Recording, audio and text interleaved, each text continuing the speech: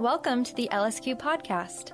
Our church began in April of 2017, and our vision is to joyfully live as reflections of God's love together in the city. This podcast will primarily feature sermons from Sunday worship and the occasional bonus content. We hope you'll subscribe.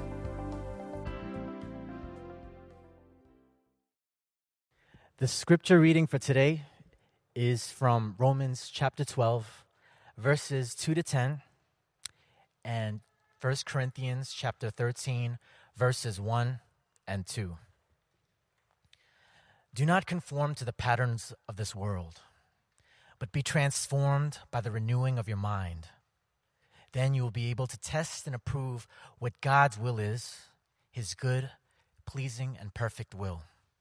For by the grace given me, I say to every one of you, do not think of yourself more highly than you ought, but rather think of yourself with sober judgment in accordance with the faith God has distributed to each of you.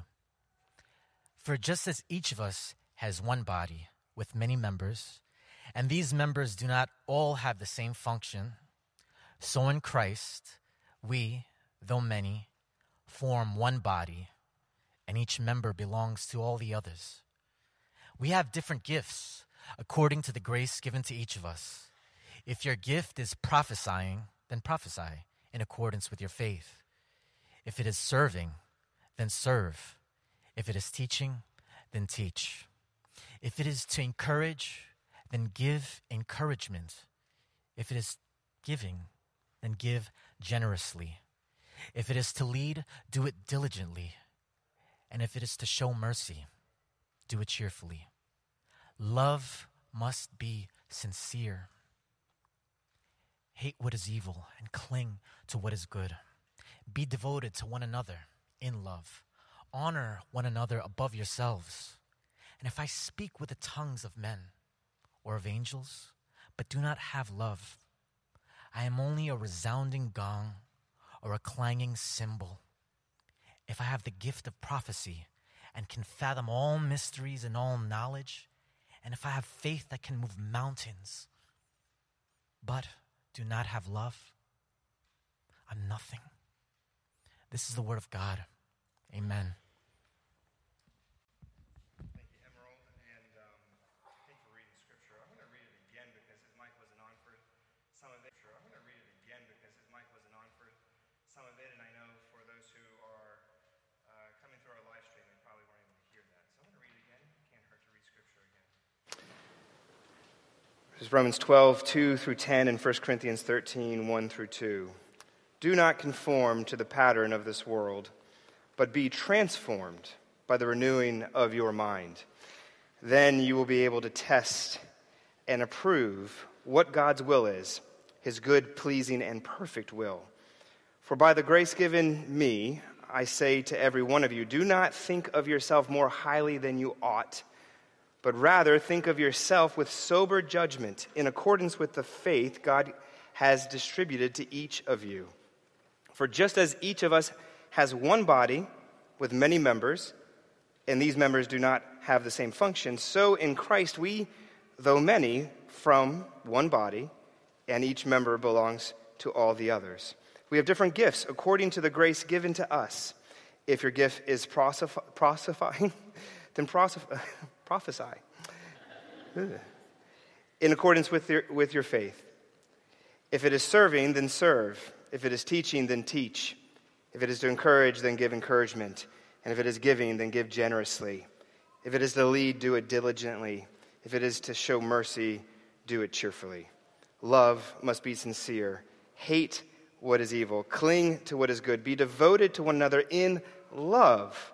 Honor one another above yourselves. If I speak in the tongues of men or of angels, but do not have love, I am only a resounding gong or a clanging cymbal.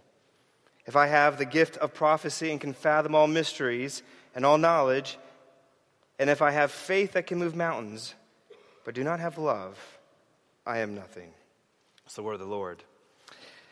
I appreciate you letting me be able to read that again because I love this text. This is a beautiful text, and I'm thankful for all of you who are here. Most of you in this room, I think, I can say this, fall into one of three categories. Let me know if I'm right on this. One, some of you are committed Christians. You know what you believe. Maybe you believe for a long time. But some of you in that group, even though you intellectually believe, many of you have told me, I believe, but I don't feel his presence. I don't have that experience. Others of you in this room, you definitely know that you don't believe in Jesus. Maybe a friend brought you here. Maybe you're just curious. Maybe you're seeking. For everybody else, you're somewhere in between. You are not necessarily fully convinced or fully unconvinced. You don't know what you believe, and you're trying to figure it out. For every single one of us, for all groups, I think it's safe to say what I want you to know before we begin is what Christianity is about. It's not just ethical precepts. It's not just follow the rules and then you get into heaven. Whatever Christianity is about, that is not it. Instead, there's something about the faith that is about a changed life. It's about an experience. It's about seeing and living out in a completely different way. And we're told in this text it's achieved through the Holy Spirit. We've been doing a little mini-series on the Holy Spirit, and today what we're going to see is that Paul treats the gifts of the Spirit as something so important that it affects how we live out the Christian life. Look at verse 2. In verse 2, he says, if you can pull it up on your phone, that would be great as well. What he says is, the gifts are so critical to understanding who you are. It's how you do not fall into the pattern of being conformed to the world, but actually living out being transformed. That's how important they are. Gifts are that good. And he tries to use this image of a body, right? Where a physical body is one, we're one, but then there's different members, there's different aspects. And in other places he says the ear can't say to the hand, you don't matter. And then that's how he uses that as the basis for why there's going to be different types of gifts in the body. We should expect different gifts. This is in verse 6. Commentaries, by the way, point out, and the reason why I put in this 1 Corinthians passage is because there are a lot of similarities to how Paul talks to both churches, the Roman church and the Corinthian church. And he says, in both cases, that even though the gifts have often been spaces that divide people out, they're so important for you to know what your gift is and to use it. That's why he takes all this time to talk about how we should understand gifts, that gifts are good. And so that's our task today. What I want us to know is that for us to move forward, no matter what you believe, no matter where you are in those categories, we need, if we're going to love this city, if we're going to encourage other people, if we're going to live out truly authentic lives, not despising anybody, accepting everybody, and cherishing all gifts, holding on to everybody, then we need to figure out how to do this well. So 3 points today. 1, how do gifts cause problems? How do they cause problems? 2, what can we do to help? And then 3, what ultimately will work? So first thing is, how do gifts cause problems? Secondly, then what can we do to help? What's a help? And then thirdly, what ultimately will work? So first, how do gifts cause problems? You say, where do you see that, Mike? Well, the very fact that Paul is in this letter, that's the medium we have here, that he needs to be so precise. And he does this, by the way, not just in this one, but in multiple letters to multiple churches, giving out multiple lists of the gifts. It shows that there were problems. The reason why you have to talk about how there's one body and many members, this idea of unity and diversity, diversity and unity, the reason why he's even using that concept is because of the tension. And now, Paul, by the way, doesn't challenge gifts. This is important. And he lists some pretty supernatural ones. Right? The idea that you can speak in languages that you might not have learned. The ability to fathom in 1 Corinthians, that you can fathom all mysteries and all knowledge, that you can have that gift. That's amazing. And yet, the context of both these passages, he still feels the need to say what he says in verse 3, which is, don't think of yourself too highly. Now, I don't know about you, but if you don't think of yourself too highly, nobody tends to tell you that. You tend to only tell somebody, don't think of yourself too highly, because you're thinking of yourself too highly. In Corinthians, he says, you can have all these gifts, and he uses this really interesting phrase. He says, and yet you're nothing. right after this text, this is the most, if you want to, pop quiz, at weddings, what's the most quoted passage in all weddings in America today? It's right after this text. It's this idea that, love is kind and love is patient. That's the passage right after ours. And we all go, oh, that's so sweet. Oh, I love that passage. It talks about, how loving all this love is. This is so great. And yet, Paul, when he was writing that, was not thinking about weddings. He was thinking about these people who weren't being loving. They were boasting. They weren't being kind. They were envying. And so what Paul is trying to say is you can be fluent in angel, and it means nothing. In fact, it's actually really harsh. If you read the actual text, he says not just it's nothing, he says you are nothing, potentially. And so this is the crucial point, that Paul believes that as good as gifts are, he thinks that you can have spiritual gifts and still not be a Christian. You can have a spiritual gift and do incredible things like visions and signs and wonders and still be spiritually nothing. Now you should push back here and say, well, wait a second, how's that possible? How can you have a gift of the Spirit and not actually have the Spirit? How can you have the gifts of the Spirit but actually not be a believer? And we have lots of examples given to us in the Bible. Go to 1 Samuel 10. You have Saul, right, the king of Israel, who is literally anointed. I think I read in my quiet time recently that the Spirit rushed on him. It says there that the Spirit of God resided in Saul, and he did great things, and he did many wonderful things. And yet, it says that he never was fully a believer. Or go to Matthew chapter 10. What do you have there? In Matthew 10, Jesus sends out the 12 disciples, including Judas, and he says to them, quote, I give you authority to drive out impure spirits and to heal every disease and sickness. And so Judas was sent out. He did these signs and miracles. He did great things, and yet, we know from the story, he was not a believer. This is why Jesus in Matthew 7 can say this phrase, many will come and say, Lord, Lord, did we not prophesy in your name?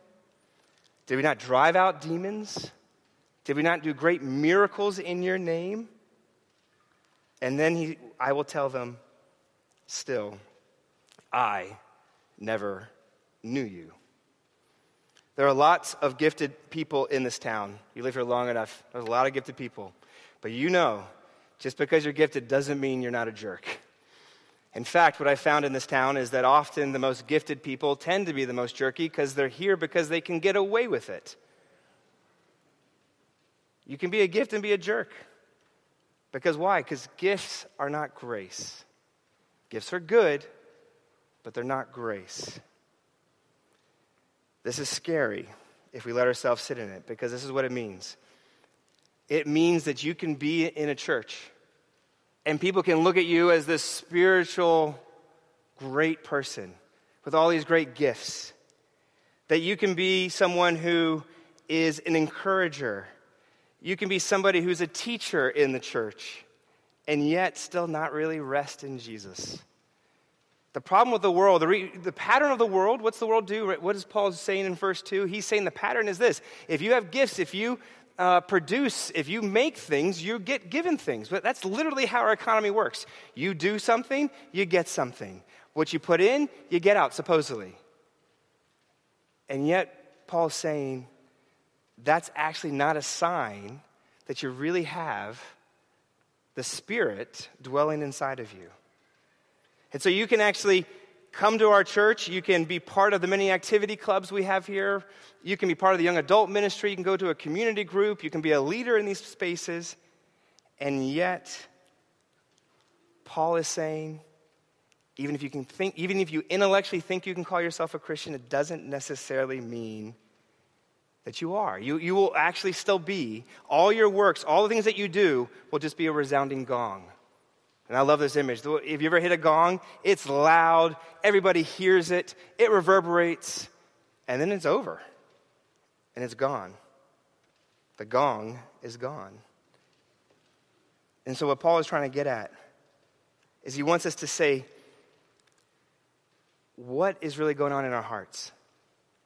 I mean, I love what he does in this text because the order is really important. As soon as he talks about gifts, why do you think immediately after giving all these partial good lists of gifts, he launches in both our texts to start talking about love?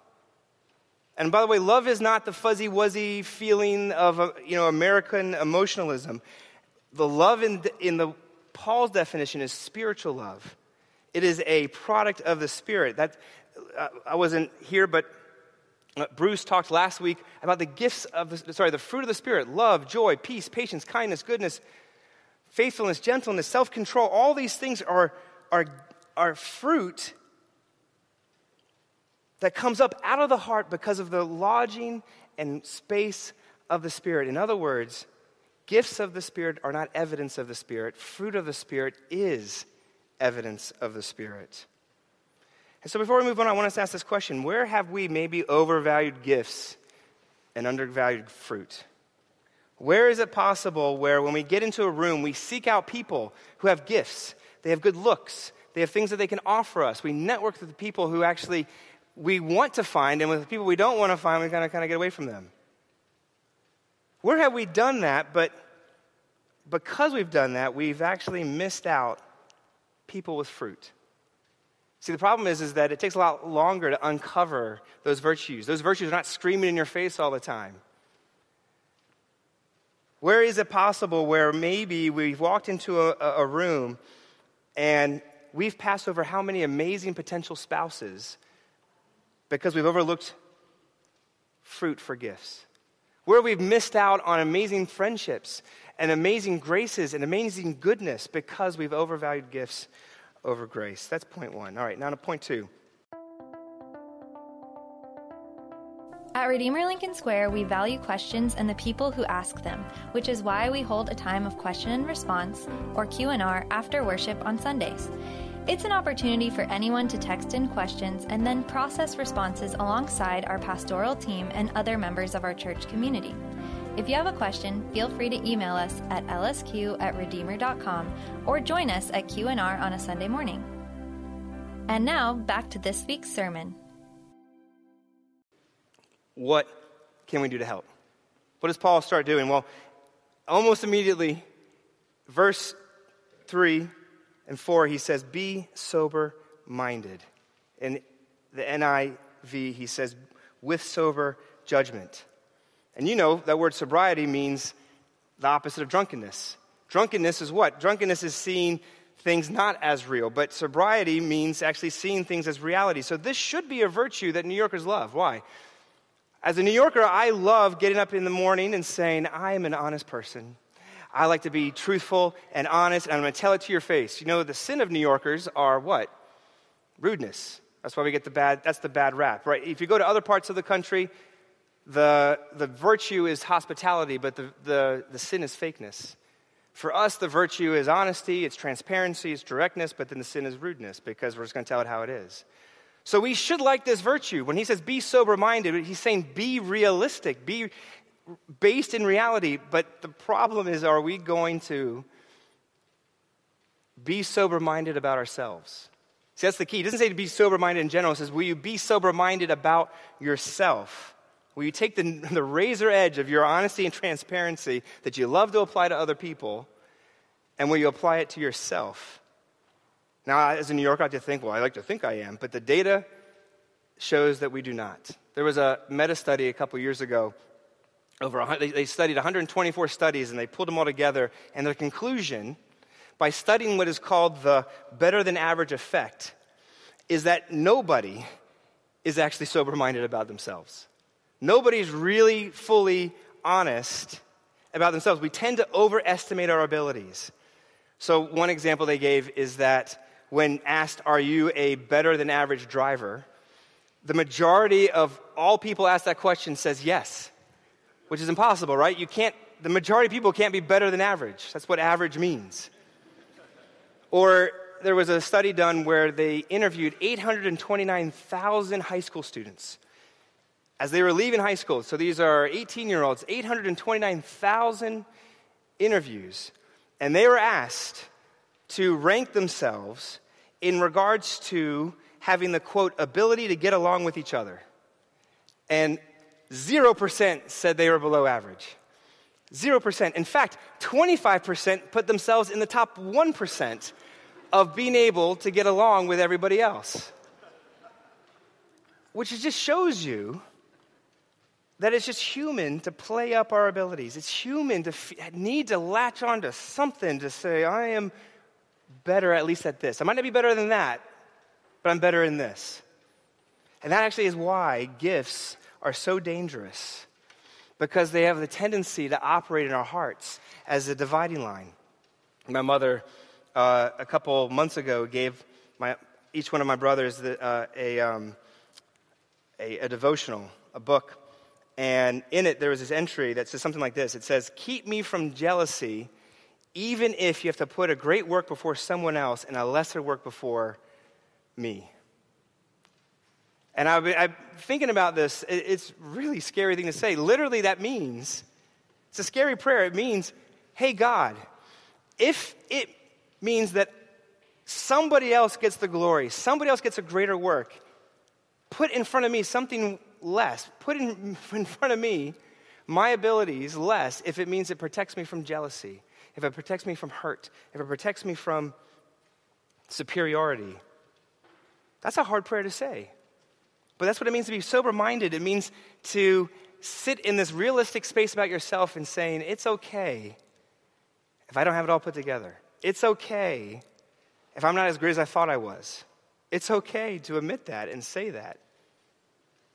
And the reason why Paul says that's better, it's better to have that view than to be looking to your gifts and to your talents and thinking you're okay, that maybe you're a Christian, that maybe then you're accepted, when really you have zero prayer life, really you don't tend to want to look at your Bible, that you can come on Sundays and say you're a Christian when literally there is no evidence of fruit in your life. Paul's saying, beware that you can speak angel and get gifts, and that is not a sign that you're in. So whatever you hear, if you're not a Christian here today, please see that Paul is not saying that's what it means. Get religious, use your gifts, and then you're in. No, he's saying the opposite. He's saying beware. That you can have all these things, and it's not actually a sign that you've been touched by the life of Jesus. At the same time, I want you to know this. There's also an encouragement here. It's buried, but there's an encouragement. The encouragement is this. If you find yourself today not getting noticed, if you find yourself today an individual who is not on the in, but on the outs, Paul's saying that if you seek holiness, if you are faithful, there's greatness. In other words, you're not supposed to be looking for greatness. Look for faithfulness. Faithfulness is greatness. God doesn't call you. He's not calling you to be great. Look in the Bible. You don't see anything saying be, have all the gifts of the world. No. What he calls you to is faithfulness. And some people get recognized in the world, but most do not. And so even though it might be humbling to care for a hard-to-love parent, and the world will never, ever see that, Paul's saying that's greatness. Even though if you end up being a kind-hearted person, if you're kind-hearted, you're going to get overlooked by the world. And yet Paul is saying, what might make you invisible to others makes you visible to me. There's greatness there. And so be sober-minded means to take heart, take an evaluative aspect to your own self. Be the New Yorker that you are out there, but be it inside to yourself with being honest. So that's the first thing you can do. Now, last point. That's great. Good stuff. But that ultimately is not the fix. What ultimately will be the fix? Well, the hint is buried inside this word love. And we need to be careful because that word is thrown around churches, but it's thrown around outside in the world too. And the problem in English is that word love has a huge lexical range. Everybody talks about love, but most people talk about love as if it's like primarily an emotion or if it's a feeling.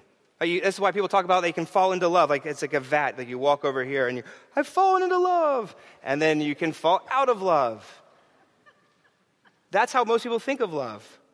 But that is very different than how the Bible defines it. Biblically speaking, love actually has a lot of different terms in Greek.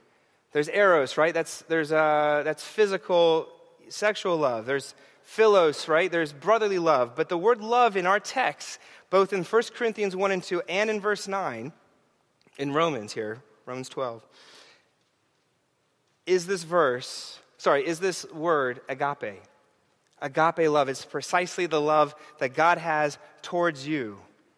And it's not primarily a feeling. It's primarily an act of commitment. It is a contract. It is saying, I am going to be in it, and I'm here for you, and it'll never change. Which means, in some ways, when you read in the Bible about God's love, you almost need to do a translation in your head. When it looks in John 3, where it says, God so loved the world, you cannot say God had a feeling of emotion that he can fall in and out of. You can't do that. When it says God so loved the world, you need to at least translate it and say, well, God was so committed, he was so in it, that he gave his only begotten Son. That's a better translation for us. And that means then, if someone says they love you, but they're not willing to sacrifice for you, they're not willing to be committed, they're not willing to stay, then they don't really love you. And vice versa. That word, we should not throw it around. When I was nerdy and dweeby, because I'm not now, before I married my wife, I would not say I love you because I was really so worried that if I say it and then I didn't actually live it out and commit to her and make that moment, then I would be lying. And looking back, I don't think I might have been a little legalistic about that, but it's so important for us to really realize the depth of what biblical love is saying.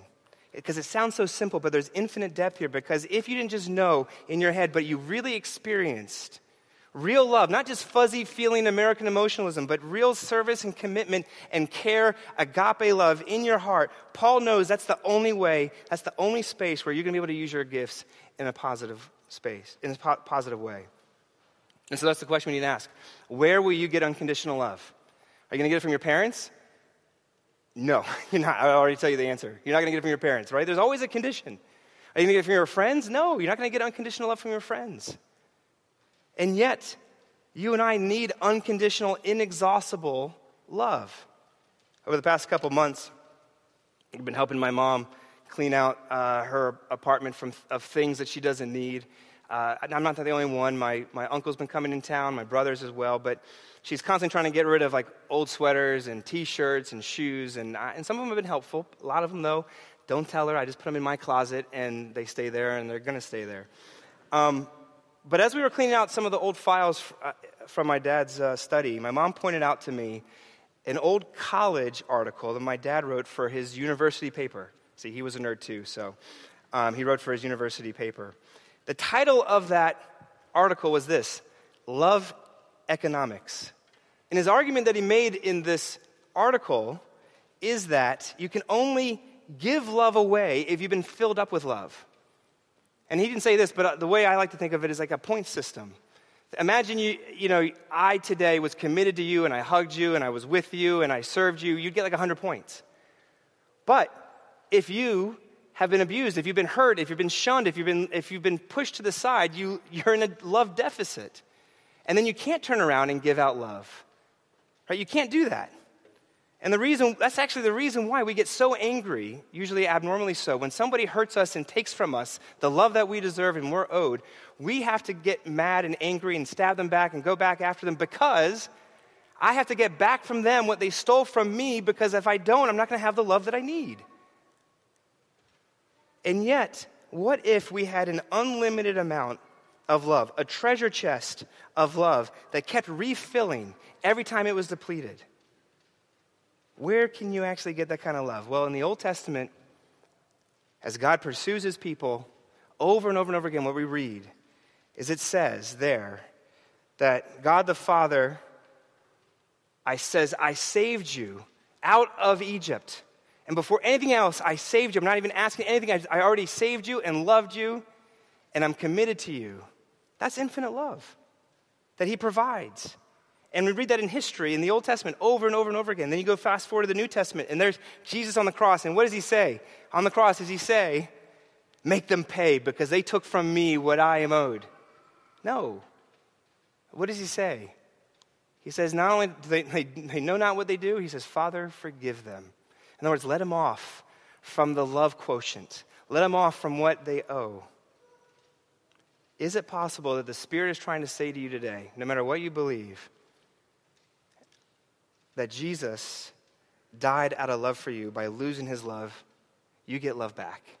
Is it possible that you might know that intellectually, but the reason why you're not living changed lives, the reason why you're going to walk out there and start thinking about lunch and dinner and what's next, is because you've not let the profound nature of this love affect you? If any of you comes up to me and says, Michael, just to illustrate this, if any of you comes up to me right now and says, Michael, I hate you, I'll be a little hurt, but I'm hoping that I'm a New Yorker, and I'll be like, okay, I don't really know you, whatever. If my wife came up to me and said, Michael, after 20 years of marriage, I hate you, and I never want to see you again, that would be a lot more hurtful. And it'd be a lot more hurtful because of the depth of knowledge of knowing each other and caring for each other and loving each other.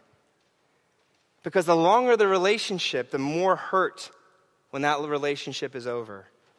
So now try to think of an infinite relationship, theoretically speaking, between God the Father and God the Son. And now cosmically that relationship is over. I don't think you and I can really fathom the degree of the pain and the hurt and the heartache. It's the greatest pain in ever existence. And yet, what the Bible is trying to say to you and me is you were worth it. You were desired, so much so that the Lord of all existence was willing to give up internal, interpersonal relationship for you, to bring relationship back to you. And the reason why the most loving thing that you can do today is to serve somebody else is because Jesus, in the ultimate act of love, served you. And so that's why if you place him at the center of your life, you and I will be able to love and serve other people. And we'll be able to do it with gifts in the context where we'll use our gifts properly and perfectly. Only in Christianity do you see how he served the unlovely in you, and that's going to be the only basis by which you're going to be able to serve the unlovely in others. Friends, there are a lot of other paradigms out there. I don't know of any other one that's as good as this one. The infinite treasure chest of God's love being poured into you. So as other people are stealing from your treasure chest, you don't have to get it back from them. Only when we see what he did for us will we do that for others. Last illustration. Mother Teresa, who served in India, she would often get visitors from all around the world that try to come and try to sit at her feet and try to get wisdom. And so one time, there was this big CEO of a major company, and the question that she asked him was this. She said, what do you do for work? And he, people who are at these positions love those questions. They're like, let me tell you, I know, here's what I do for work. And she interrupts him and says, no. What do you really do for work?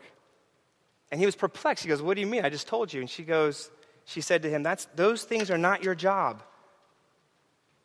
If you want to know what your job is, your only job is to know how much you are loved by God and then to love others with the overflow of that love.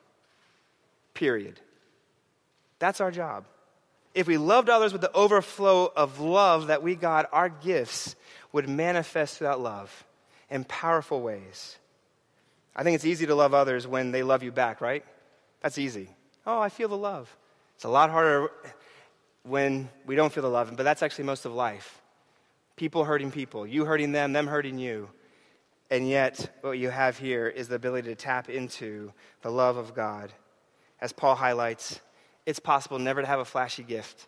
The reason why there's this body and there's so many different gifts, there's flashy ones, there's non-flashy ones. But if you have this love in your life, there is no limit to what you can give out. You might not have a gift of leadership, but if you take on the love of Jesus and you operate out of that love as your job, as Mother Teresa said, I think we can change the world. We can at least change how we interact with each other. We can change in how we see each other and act. And so that's with supernatural gifts or not. But put it in reverse. If you're going to walk out of here today and know that you're going to get bitter and mad at that person who hasn't given you what you deserve, if you can't get unstuck, if you can't let go, if you are staying in that funk, if you've been in a funk for a long time, this is the reason why. It's because you're not getting the love that you need. I'm actually agreeing with you. You're not getting what you need unless you realize you've already been given all the love that you could. And the question, I guess, before we leave is this. Will you tap into that love today? If you've been a Christian, maybe you've forgotten. You need to go back to Romans 8, right?